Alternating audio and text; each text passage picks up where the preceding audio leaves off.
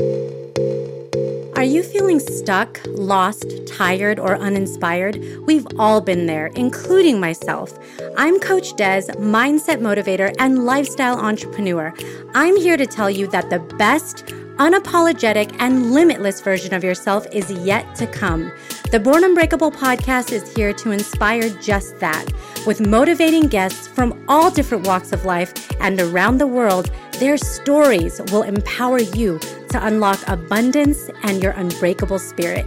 Do you need accountability?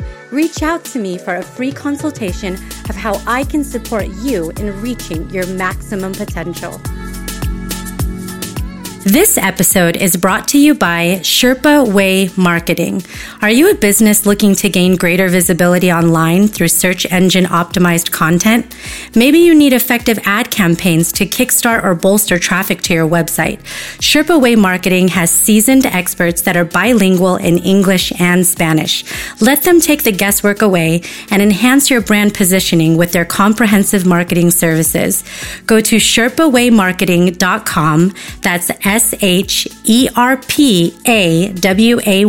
marketing.com to schedule your free 45-minute consultation today. Welcome to the Born Unbreakable podcast. I'm your host, Coach Des, and I'm so excited for my guest today who's calling in early in the morning for her because she's actually in Melbourne, Australia, which is a day ahead. And I learned that we are in different seasons. So it is actually winter over there and it is summer here in America.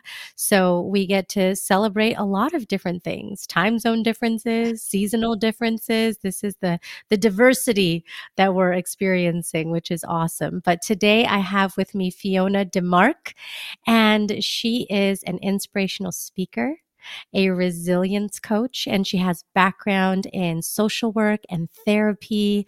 So amazing experience to be able to help other people break through their blocks to achieve inner peace and fulfillment, which, oh my goodness, do we all just want to experience more of that in our lives?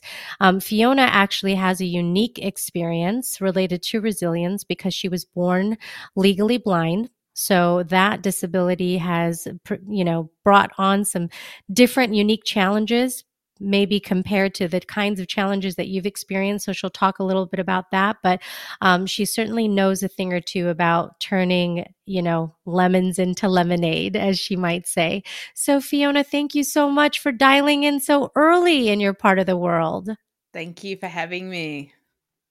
This is just remarkable. This topic of resilience, overcoming adversity, and also just this channeling our energy, which is such it seems like it's a simple thing to do, to channel our energy in the direction of positive, but there seems to be so many forces that want to disrupt that flow and push us in negative directions. So we're grateful for having people that do work like you. But I'd love to start, Fiona, with your story, because when I learned about you, I know that you experienced a number of forks in the road. And I know in watching your story at 16 is when you were grappling with some different things. So I'd love for you to share the kinds of things that you've had to overcome, and we can just get into a natural conversation.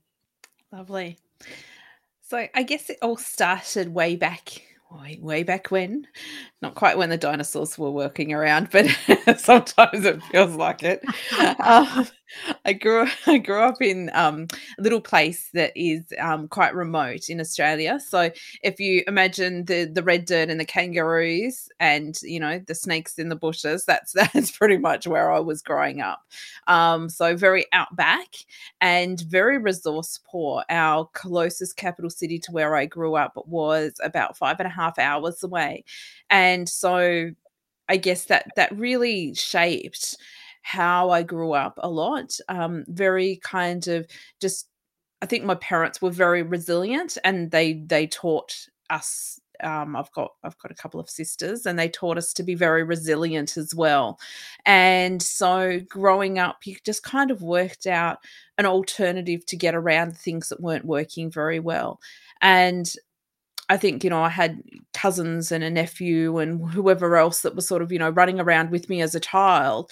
And my disability didn't really tend to impact me so much when I was younger. It has deteriorated a lot across the years. And so as a child, it was impactful, but not, not to the point where it was sort of, a huge influence on my life. But as I got older and my vision deteriorated, it became more of an issue. And I think the biggest time of life where it became the biggest issue was as a teenager, because you're trying to carve out your place in the world at that point in time anyway. We all sort of, go through a bit of an identity crisis, I think, in those teenage years, working out where it is that you want to go with life. And for me, it was a case of, well, I'm not really sure. And what does this look like with a disability? And what are the things that I can potentially do? And what, there has to be a level of realism to say, well, there's some things I can't do. Like, I'm certainly not going to go and be an airline pilot or something. That's not a great idea, yeah? So there has to be a reality check somewhere. And within that, I guess for me, I had some added sort of, challenges in that, there weren't a lot of resources in terms of getting support from outside places. I wasn't getting a lot of support from anyone really when I think about it. And one of the additional challenges was that my dad passed away unexpectedly when I was about 15, and I had to deal with all of the sort of the stuff that comes with that. And I think just some school bullying and I think it was just one of those things that I just kind of got to the point where really I was probably needing to be assessed as potentially having depression. But due to the location and the time and whatever else, it was just pull your socks up, get on with it, you'll be right. And that support really just was not there. In fact, I actually had people, in my immediate family telling me, we don't understand why you're pushing yourself and trying to work all of this out, because you're not going to get anywhere in life. You're not going to achieve anything. It was that expectation of having a disability meant that you weren't ever going to be successful at anything other than sort of, maybe working in a place where you were, in a factory or something. And I'm just like, no, that's just not me. That's not where I want to be at, but I don't know what it is that I want to be doing. And I think I really got to the point where it was that fork in the road of make the decision to go out on my own and be independent and kind of just push. And look, I'm probably quite a stubborn person.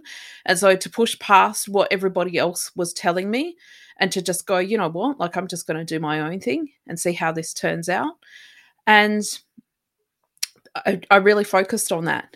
And within that, I realized that my story could potentially help others. And so there was a point where I was, I guess suicidal is probably the only way to be explaining it.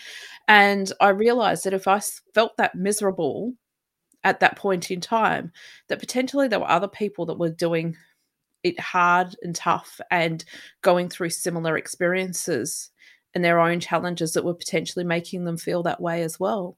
And so I took the opportunity to do a presentation at school on suicide and how we could all look out for each other and do those little things that were potentially going to help somebody through that situation. And at that moment, I think it was just, okay, well, I can do this. I can help other people. I can share my story.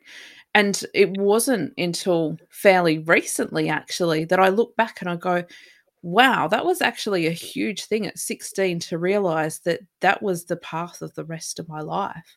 And, I didn't know it at the time, but looking back, that was the moment where I decided I was going to use my skills to help other people. And that's what I've continued to do. Oh my goodness. It's amazing to be able to look back and say, that happened and you've continued to manifest that forward. Yeah. And I think a lot of times at a young age, we naturally gravitate to things that we're good at, but we're not at that maturity level where we can name it, right? To predict what form that's going to take shape in, whether it is counseling or coaching or therapy, or because what you feel is, I want to help people. What that looks like could be such a multitude of things.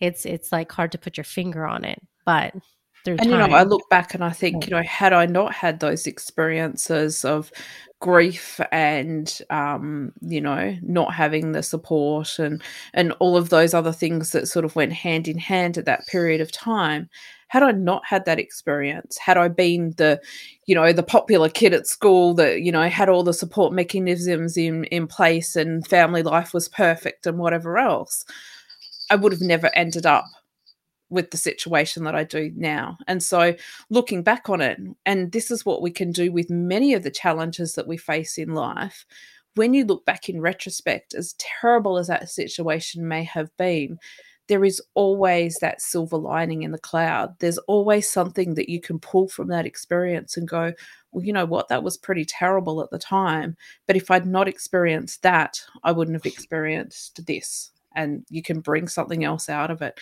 And sometimes that's realizing that you do have that inner strength. Yes. And that silver lining is real. And it creates perspective. That's how our perspective, is formed. I do want to come back to your disability and what it was like to manage through that, just given the fact you said it wasn't a resource-rich experience that you had growing up. So what are some of the things that you had to do to get support specifically with your disability, and how you could work past the limitations that people were essentially placing on you by saying, well, you can't do this? How do you get to a place where you start telling yourself you can? It took a long time, and it wasn't until, gosh, I was probably in my mid-20s before I really started to advocate for myself and to realize that having a disability wasn't a bad thing. It was part of who I was, and it was something that I could potentially embrace. And, instead of feeling that I had to fit with everybody else's expectations, to actually start building my own. And look, there were definitely supportive people. I look at the education system, for example, and, look, I loved school. I was one of those nerdy little kids that was quite happy to sit in the library. And, but I look back and think, there were times where I definitely did have some support, but there were times where I didn't. And it wasn't necessarily because people were being specifically unsupportive. It was maybe just because they didn't know. And when you don't know, you don't know, yeah? And so I remember, one of the things that I look back on is, and so someone said to me the other day, actually, they were talking about, the little cartoon characters, like Snoopy and Peanuts or whatever. And like, oh, look, there's someone wearing a Snoopy shirt. And I'm like, oh my gosh, like it just brought back this memory of writing lines. And they had this, I don't know, it was like a human development kind of little textbook thing, and they had like the little pictures of Snoopy. Snoopy was the person that was teaching you all of these things about biology and whatever else, and that was the book that they got us to write lines from in PE class when you didn't turn up with your correct uniform or whatever. And of course, you could imagine with a disability, PE class was just a nightmare for me. It wasn't that I didn't like sport, it was just that it was never adapted to something that I could do. So of course, I'm not able to go out there and play cricket or basketball or hockey or whatever it was that there was a standard thing that the school had chosen as part of the curriculum. So instead of saying, oh, okay, well, let's make this somehow inclusive and accessible, oh, well, if you can't do it, you have to sit over with the kids and write the lines. And so now I look at Snoopy and go, oh my gosh, that reminds me of writing those lines and essentially being punished for something that was totally out of my control.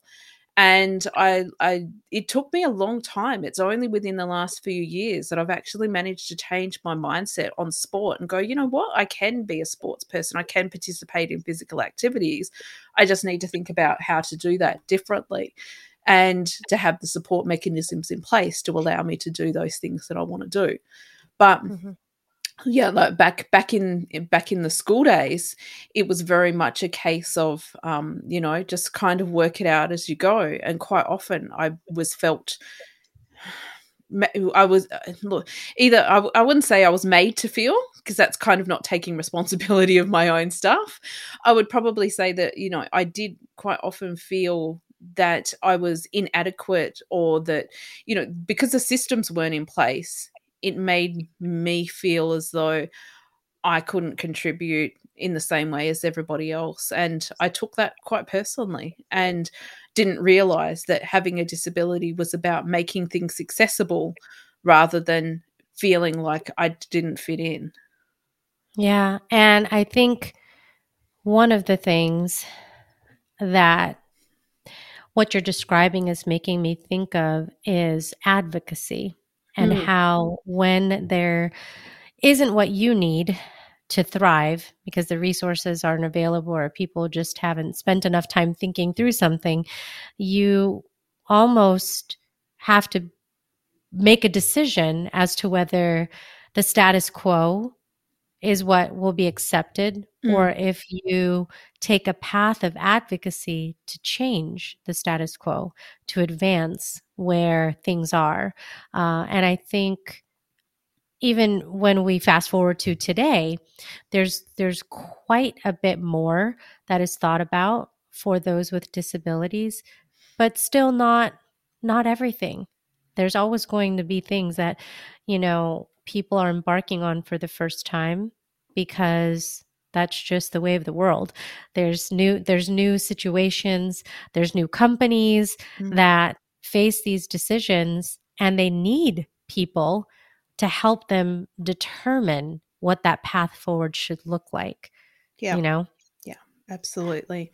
And, even simple things like, designing websites so they're accessible. Like, I mean, it's something that's very straightforward and quite easy to do, but people just don't have that mindset of, oh, okay, well, we've just done this. Should we make sure that it's accessible for everybody? They just kind of go, oh, okay, well, we've designed this thing and we assume that it's going to be okay. And yeah, I really love actually being able to change people's thought patterns at that bottom level. It's rather than going, oh, okay, well, we need to implement all of these strategies and policies and legislation. I think to just get people to think differently in the beginning is a huge thing to go with, because it's like, well, now I know that I need to think about that, then I'll add that to part of my processes. But if I don't know that I should be even thinking about it because it's something that I've never been involved with before, or something that's never come across my thought process, then I don't know about what I should be thinking in terms of how to make things accessible and inclusive. Right. One of the things that I've focused on a lot more heavily this year is working with organizations in the hospital setting on diversity, equity, and inclusion. And it's fascinating work, because to the earlier point that you made, people don't know what they don't know. Your circle is only as big as what you've been exposed to. So the ability for us to expand that circle only comes when we ask different questions, we become curious, and we create an environment where we can thrive by learning. It's almost like making a commitment that learning is a value that we want to prioritize, so that we can advance how we think about diversity beyond just the common part of diversity, which is the color of our skin or the ethnic background that we come from, but down to the way that that we function, the way that we, create things. So people, if there is a disability with sight or hearing or mobility, that those kinds of things are addressed. And most times it isn't malintent that people have. It's just lack of awareness and lack of knowledge. So we have to, Absolutely. you know, And share. people, I find, once they do think differently, are really welcome and encompassing and keen to say, "Oh, okay, well, how can I do this differently and better?" But it's making that on their agenda, and unless they've had that individual experience, they don't know to put it there. Mm-hmm. I know in the work that you do, helping people get past their blocks, energy blocks, self-limiting beliefs. I'm really curious because I know you've done this work, and it's one of these things where I'm like, is this a trend? Because you see so much more of it, but some of the healing components of what you do is in the space of like holistic thinking and Reiki.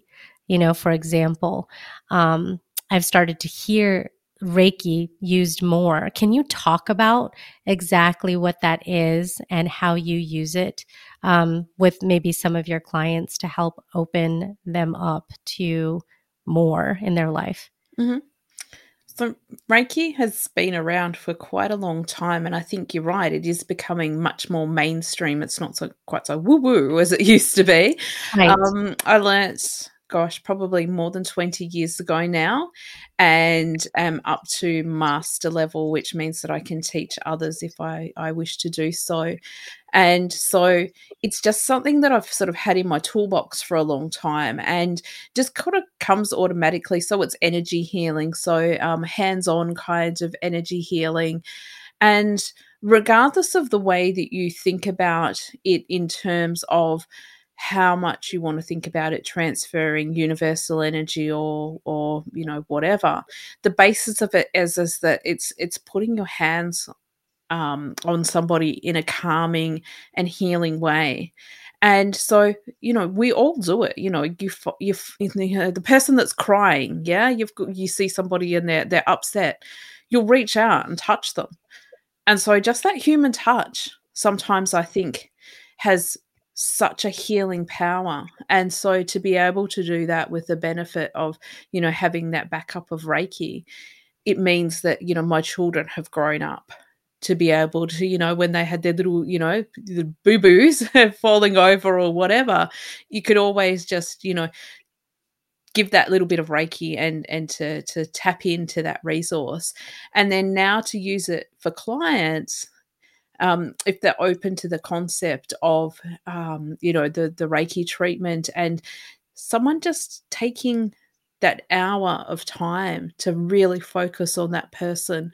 And quite often I'll tie it in with other things. So it might be that I do a guided meditation or a hypnosis session or something at the same time. And so to really sort of, give somebody that dual process of, I guess, a holistic approach of healing. And so it gives them that comfort of touch at the same time where they might be, going into quite an emotional space. And so it works really, really well to go hand in hand with other things as well as being something that you can use completely individually. Wow. Is there a best practice of how that is done? Like, are people normally laying down to be in a certain type of energy? Hmm. Can you do it sitting up? Does it matter? You can do it anywhere. That's the best thing about it. I mean, look, if you're thinking about doing a whole treatment where you really want someone to just sort of, dissolve into the whole process of Reiki, then yeah, generally laying down like on a massage table or whatever, is where I will do the full treatment. But someone can do it, like, sitting in just in a chair or standing up, or as I said, it might even be just a 5-second kind of, you touch somebody and do that energy transfer. It might only be a brief touch. It doesn't necessarily have to be, that whole big process of a treatment for an hour.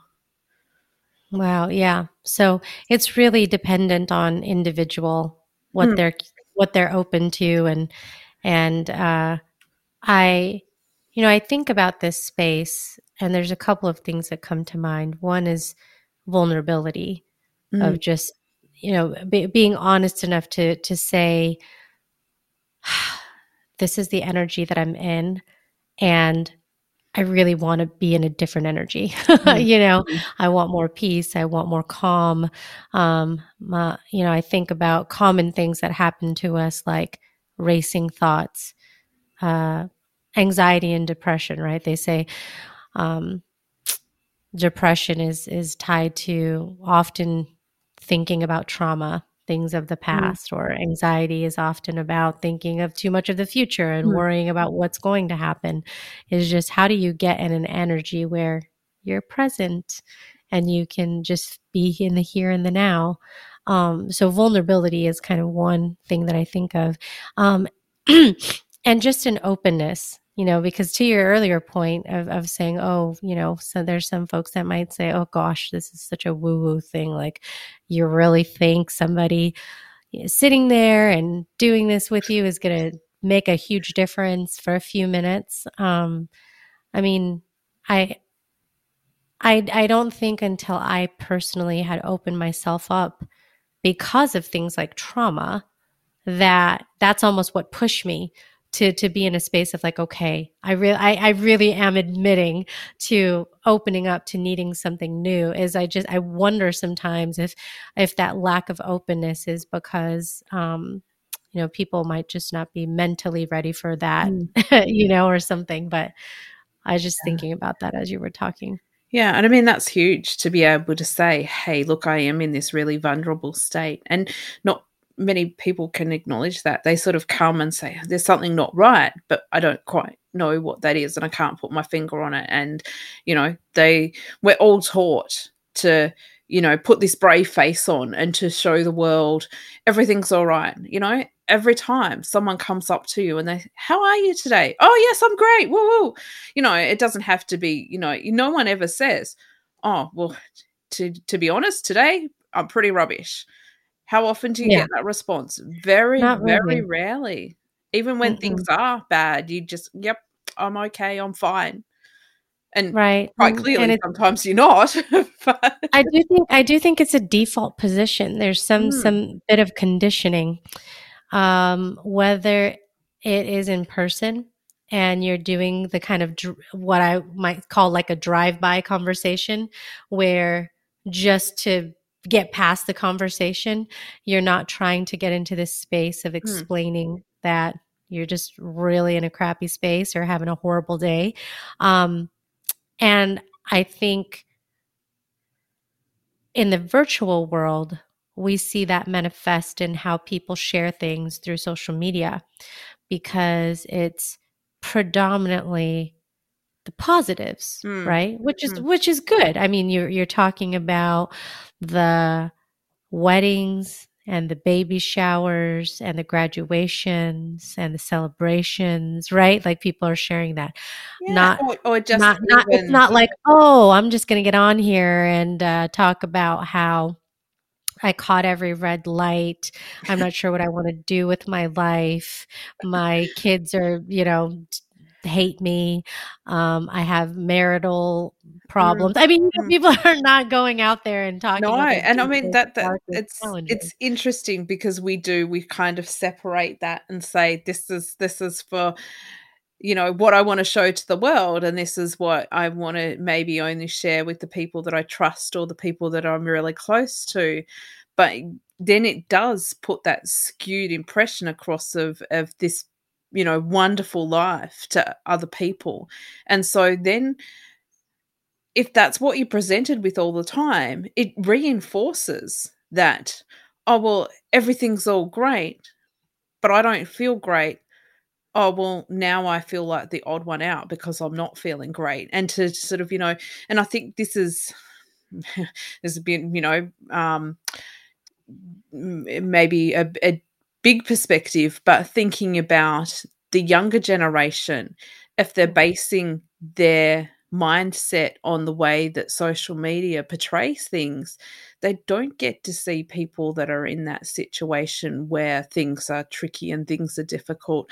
And so when themselves are experiencing those difficulties, it does make it so much harder to say, oh, okay, well, I'm just like everybody else. And somewhere logically, everybody goes through tough times. But when all you're seeing is all the gloss and glitter of happiness, Mhm. it's really hard to sometimes say, oh, you know what, that's not my life, but that's okay.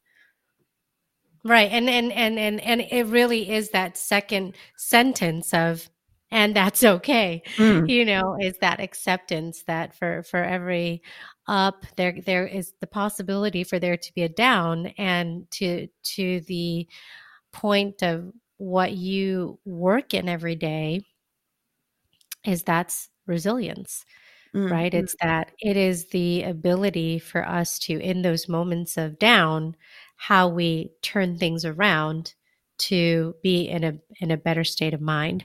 So, speaking of resilience, one of the things I wanted to ask you, Fiona, was there's the work people do with you when they're with you, right? So they're coming to you saying, "This is what I want to work on. I mm. want to be in a better energy," and you in that one-on-one time with them can help them through that.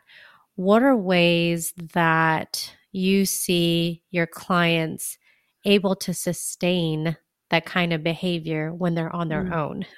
Like, Yeah. how do you do it when you don't have the hand holding and Mm. now you're back in the challenging space of independence and Yeah. wanting to still have those same experience, the feelings of resilience on your own?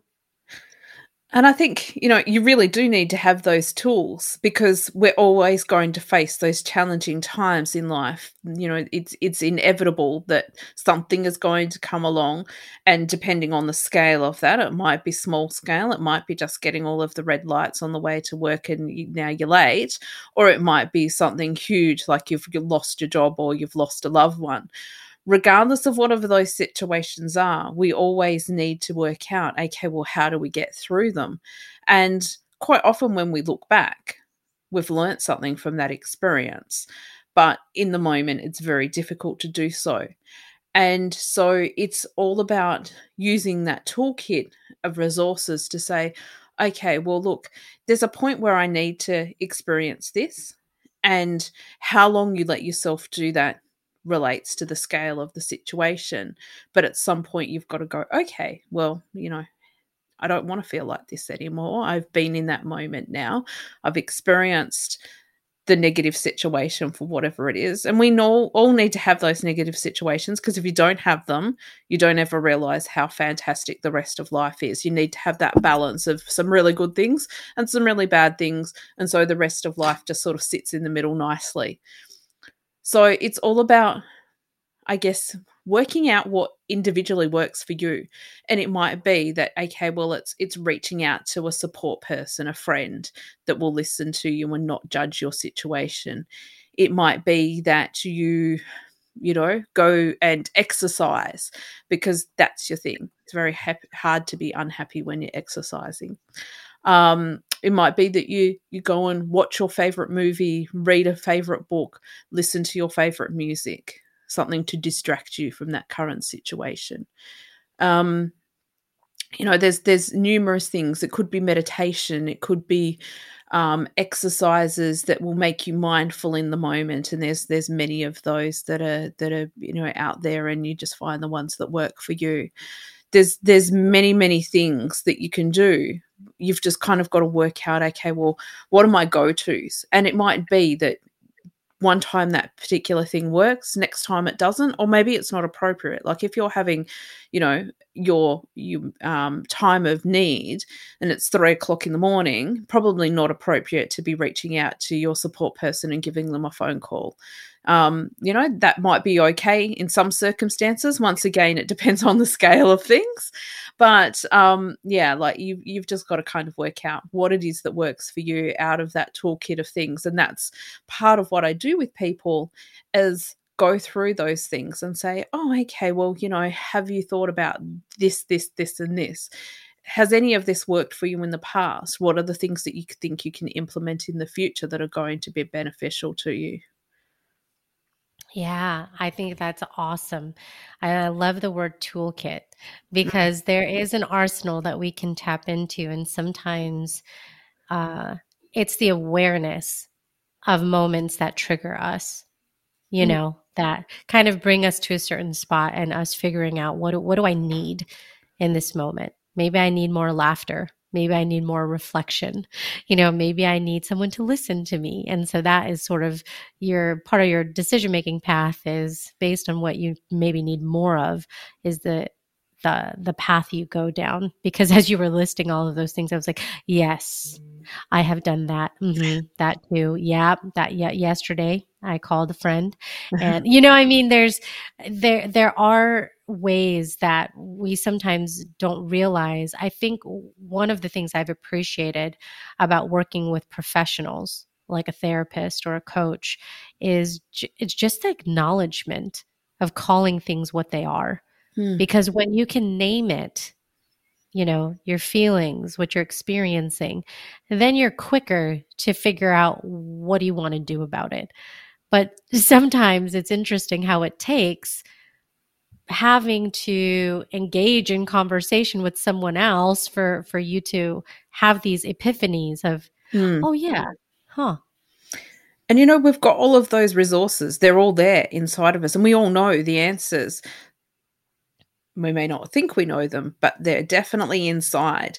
But it just takes sometimes that provoking conversation to bring them to the surface. And quite often, you might have that conversation with somebody else, but they're only going to kind of gloss over the surface and take your first answer as, okay, well, you've answered my question, I'll move on, rather than actually digging deep. And that's the difference in between, I guess, having a conversation with your friend and having a conversation with a coach is I don't like just taking that first answer. I'm going to ask you more and more and more and get you to actually dig down until we get to the real answer that's laying underneath everything that you may not have really thought about. It's there and it's dug right into your subconscious somewhere. And until someone continues to provoke and ask, but what else and what else and what else, suddenly that comes out and then you're like, oh wow, yeah, okay, yeah, that was the real reason behind whatever was going on. But until someone digs into those thought patterns, sometimes it's easy to just go with the surface. Gloss over. You got to keep peeling back the layers of the onion. And one sometimes of the things, that'll make you cry. and it is. I tell you what, there's so many moments. I think that is one of the most fascinating things about coaching is what you uncover. And there's this protective mechanism, right, that we have of ourself. Yeah. And so when we put the shield down and the armor and everything, and we start to open ourselves up to being more honest with ourselves and others, it changes the way you behave. I was having a conversation with one of the women that I coach recently, and I could tell by her affect, her demeanor, her presence, that the aura that she was emanating was kind of defeat and sort of not very enthusiastic, in our conversation. And so when I did what you were describing, ask more questions and dug a little deeper, and what about, what's making you feel this way?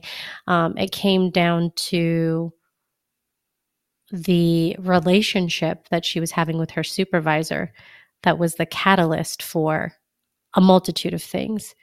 So once we could identify the root of what was really challenging her, then she could talk about actions aligned with that thing that was really bothering her the most. It wasn't some of the things that she was mentioning when we first started our conversation. So it took probably half of our time to get to that place. But you're totally spot on. I think it's natural for us to avoid Mm. when it's just easier Yeah. to have to than to have to deal with the situation at hand, right?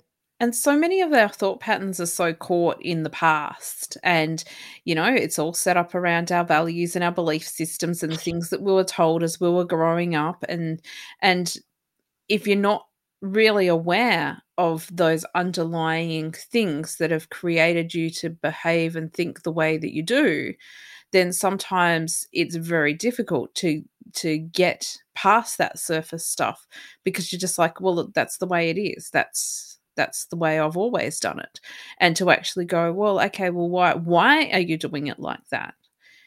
Then sometimes that's really difficult for people to face. And we often, as a coach, I find people are just so stuck in that past situation. But it wouldn't be like this if it had that particular event hadn't happened. And it's like, well, that event has happened, and now you have the opportunity to continue to move forward. And whether you let that event have an influence on what you're doing now versus just letting it be and saying, okay, I learnt something from it and now let it go and move on. That's really difficult for people sometimes. Mhm. Healing is hard. Mm, mm,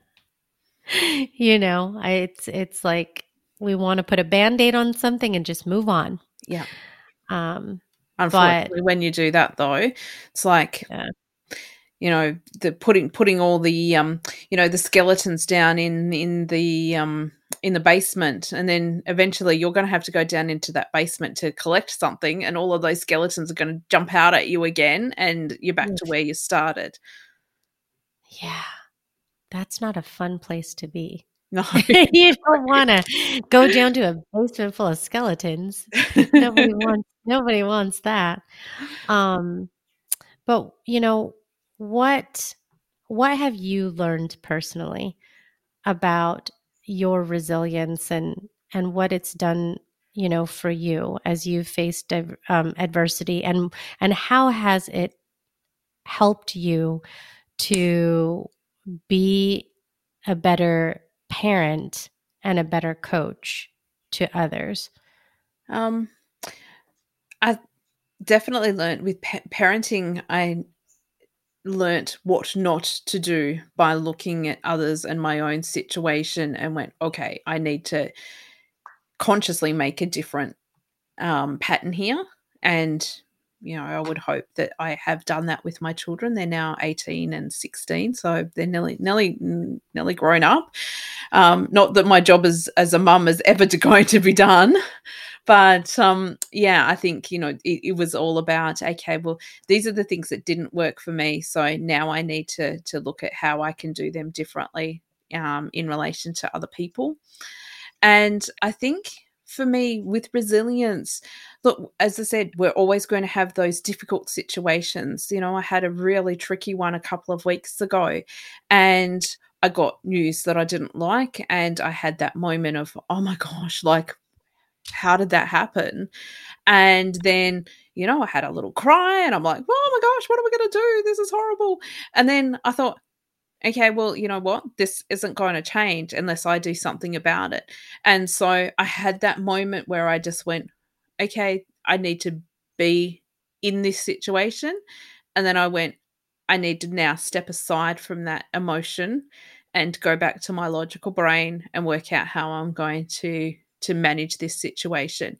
And so it's like, take action and do something about it. And in fact, by taking the action that I did, I totally resolved the problem.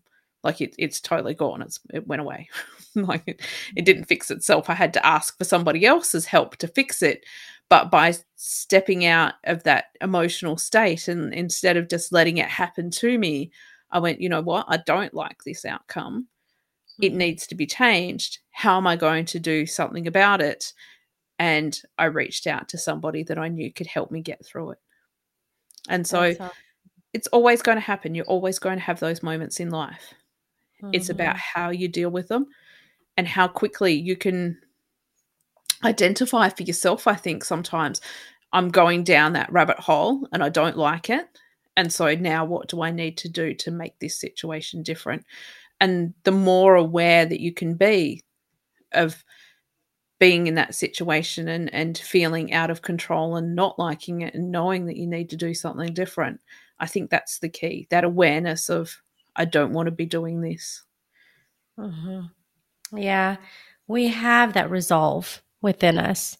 I Mm, think what I've experienced more lately is I sometimes need to walk away from a situation for a little bit, not for a long time, mm, enough to get my emotions in mm. check, I like A to say, bit of perspective. because Mm, yeah, because I think in the moment when we're taken off guard, mm, for example, we're taken by surprise, it's natural to be in a heightened state of emotion. You weren't expecting something, mm, something just threw you off kilter. And our first reaction is,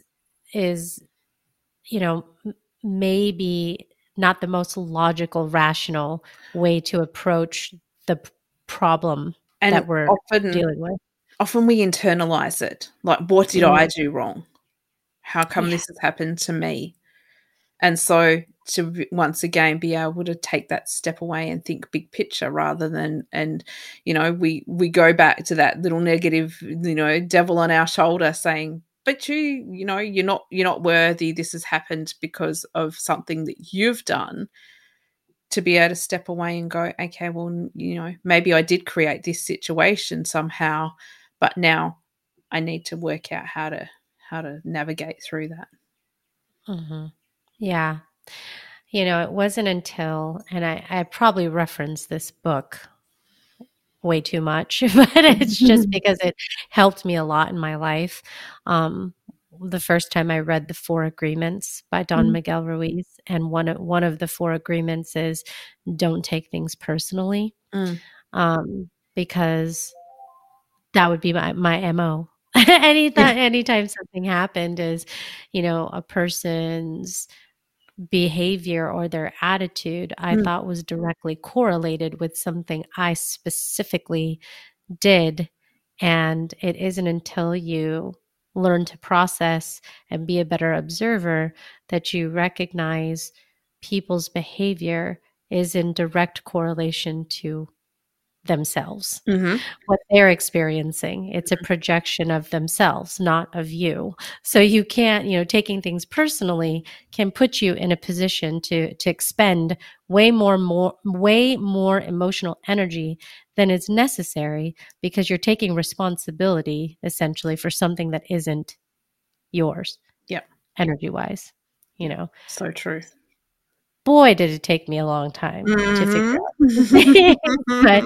but but that's why I enjoy these conversations and um, talking to other coaches, because part of the ability, I think, to become better teachers, better healers, better helpers is because you're doing the work to learn and grow and continuously heal yourself, Mm, right? Like you're not exempt from no, the process that you're helping other people with, because you're on the journey just like everyone else, mhm, right? So, absolutely. yeah, it's we're in this together. I Mm, mean, there's so much I think that has happened in the world that has brought us to this place of um being more resilient together, just gets us further, because so much of what we're facing is ubiquitous. Like, mm, this pandemic isn't anybody's favorite thing, to deal with.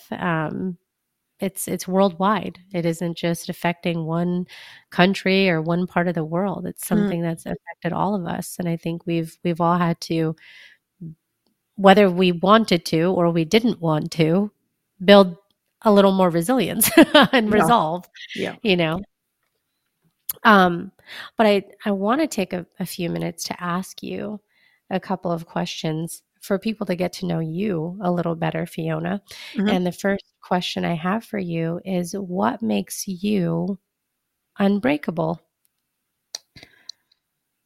Um, I think that faith in myself, and maybe it's a little bit of stubbornness, maybe it's my resilience, maybe it's resourcefulness, but being able to take situations and work out an action to them. And I think the times that I struggle most is often when things are out of my control. Somebody else makes a decision and I have to wait for that. Or, time is going to solve a problem. I don't I don't deal with those situations so well. I like the situations where I can take action.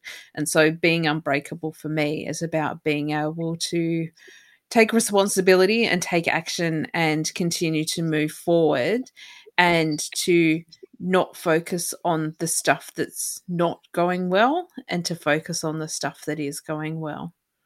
Yeah, it's a choice. Mm. We can look at it either way, right? We can Mm. focus our attention to the positives or the negatives. That is a choice that we make on our own every day.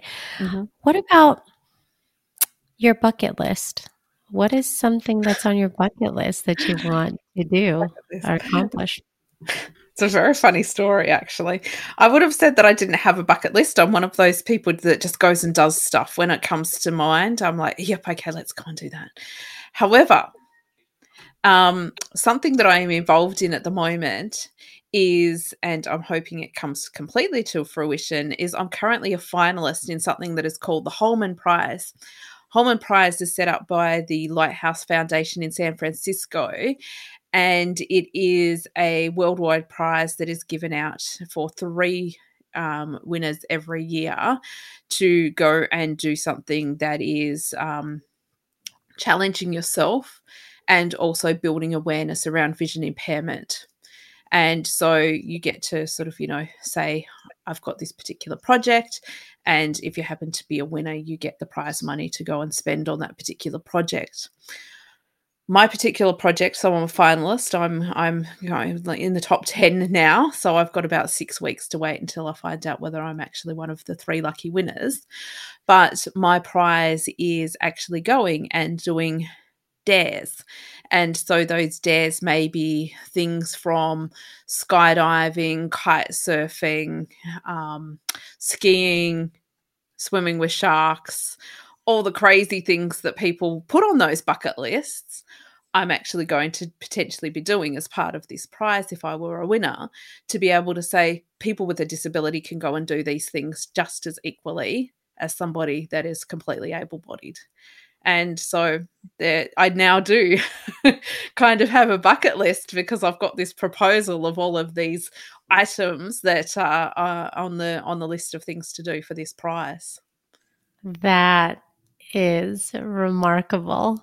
Oh my gosh. Well, now you're going to have to keep me updated about it so I can tell people what's going on. But I think that is going back to what I said earlier about advocacy and awareness, right?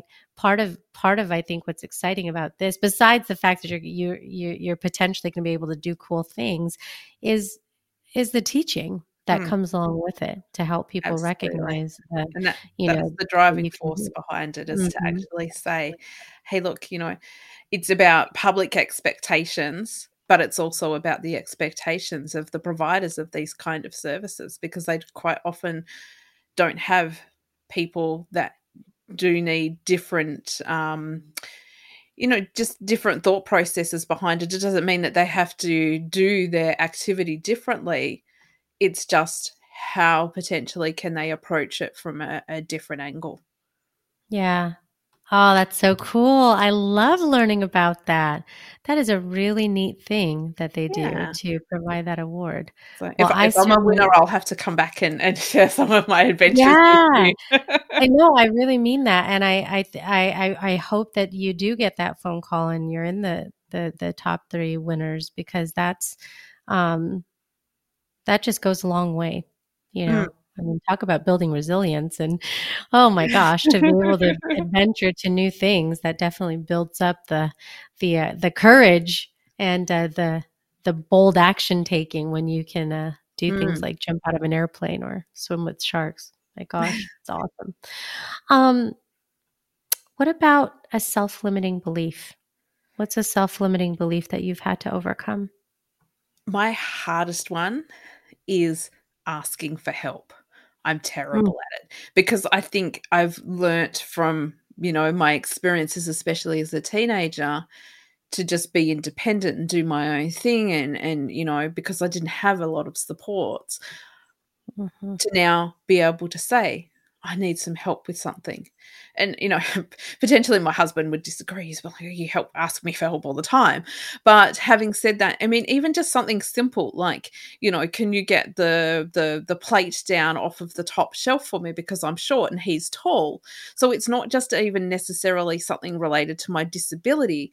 It's because I've learnt to be so independent that now, like, I mean, he can be standing in the kitchen and I'll go off and get the footstool to to reach to the top shelf. And he's like, well, I was standing here, I could have done it for you. But I'm like, oh, I didn't even think about it because I just kind of need to do things for myself. And so to make Mhm. sure that I remember to ask for the help rather than wait until everything's kind of not working and then asking for the help. I need to remember that people are wanting to help me. That's part of, human relationships, as we all want to help each other. And so to remember to ask for that help at a point where, it's perfectly okay to ask for help when things are going okay rather than waiting until things are not okay to ask for I need to take that advice myself. I do. That's good. I'm glad. I needed that reminder today because I certainly get into that mode where it's like, I got it. I'm just doing myself, everything, all things, and it. Mm, and it doesn't have to be that way. It's almost yeah. you make your life harder by just putting yourself in a position to not be asking for help, especially when, like you said, people are there and they want Mm, to in the same way that we want to help other people. So mhm. that's really good. What about something you're really good at, like a superpower, something that you're proud of? Superpower. I've got heaps of superpowers. Um, superpower. I think my superpower is definitely got to be my hearing and my ability to multitask different things. And so I can be reading a book like via, like an audio book, Yes. kind of doing housework, having a conversation with somebody, paying attention to what happens to be on the television at the same time if the TV's on in the background. Like I can multitask different things. Probably maybe the best explanation of that is how I do my day-to-day job. So I work in a customer service on the phone kind of role, and so have a headset on with my customer speaking to me through the phone line, have a headset that connects to the screen reader that I use for my software. So essentially the way that I use my computer is I have keyboard shortcuts for everything, and then a like a screen reader that will read out everything on the screen to me. And so I can be doing that. So listening to the customer, listening to the computer, as well as listening to the office around me, listening to some music at the same time, like, and still being able to Wow. concentrate perfectly. So that's my superpower, I think, is being able to have lots of different inputs. And I mean, it's probably absolutely no different to your sense of vision. Like, I mean, I'm sure Mhm. you can be looking at several things at one time. Like, I mean, Yeah. you can see stuff out of the corner of your eye and you could be doing, it's my brain isn't using those parts anymore for all of that vision input. So then it's gone, oh, okay, well, we'll do it a different way and we'll give you sort of, various sources of auditory input that you can focus on at one time. Yeah, that's amazing. It's almost a heightened sense Mm, of auditory function. yeah. And I mean, it's just like with smell. or something. Mm-hmm. If you know what I mean. So there's a lot of different ways that could go. Yeah. Oh, that's awesome. Yeah. I love that. I'm not sure my kids loved my superpower when they were little because I could always hear what they were up to. I mean, people will always say, mothers have got, eyes in the back of their head. Well, I think I had, like bat ears or something. always hear what they were up to. They'd be like, how did you know we were doing that? You're at the other end of the house. And I'm like, oh, I can always hear what you're doing. You need to learn how to sneak Yeah, better. exactly. Right. Oh man, that is hilarious. Fiona, if there was one last piece of advice that you could give to anyone listening, what would that be? To be kind to themselves, to smile for themselves, smile for other people, and to be kind to yourself. Stop listening to all that negative self-talk that goes on all the time, to be conscious of it and to actually say, nope, that's not real, and to replace it with a kind thought. Because Yeah. once you're kind to other people, but you're not often kind to yourself. And I think to take that time out to look after yourself and be kind to you as well is really important. Yeah, that is really awesome. Thank you so much for that. And thank you so much for your time and your wisdom. How can people follow you, connect with you, reach out to you? Probably the easiest and simplest place is to go to my website, which is www.fionademark.com.au. Or alternatively, I am all over the socials. So LinkedIn, Instagram, the Holman Price stuff I'm going to be posting all over, especially Instagram.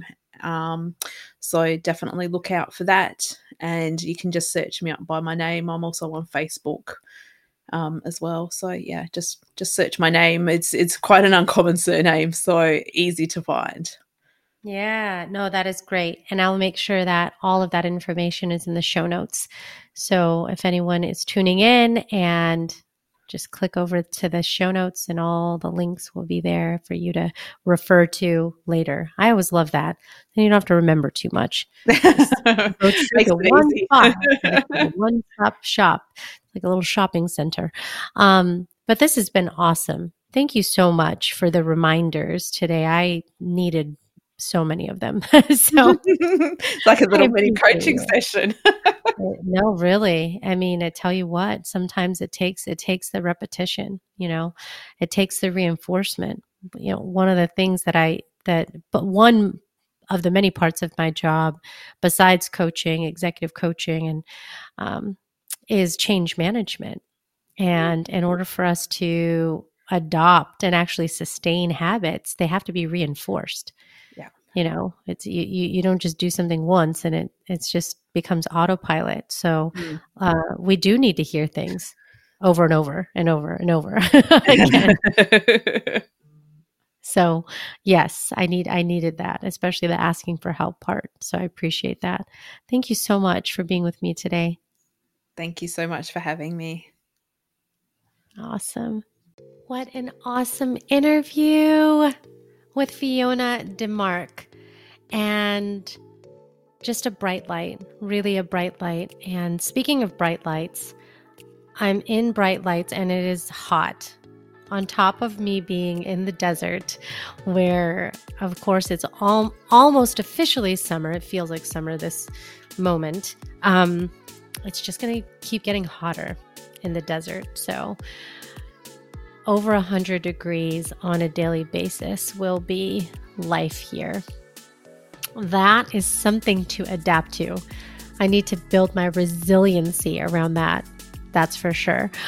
But there's two things that I wanted to call out as takeaways from this episode. One is around resilience.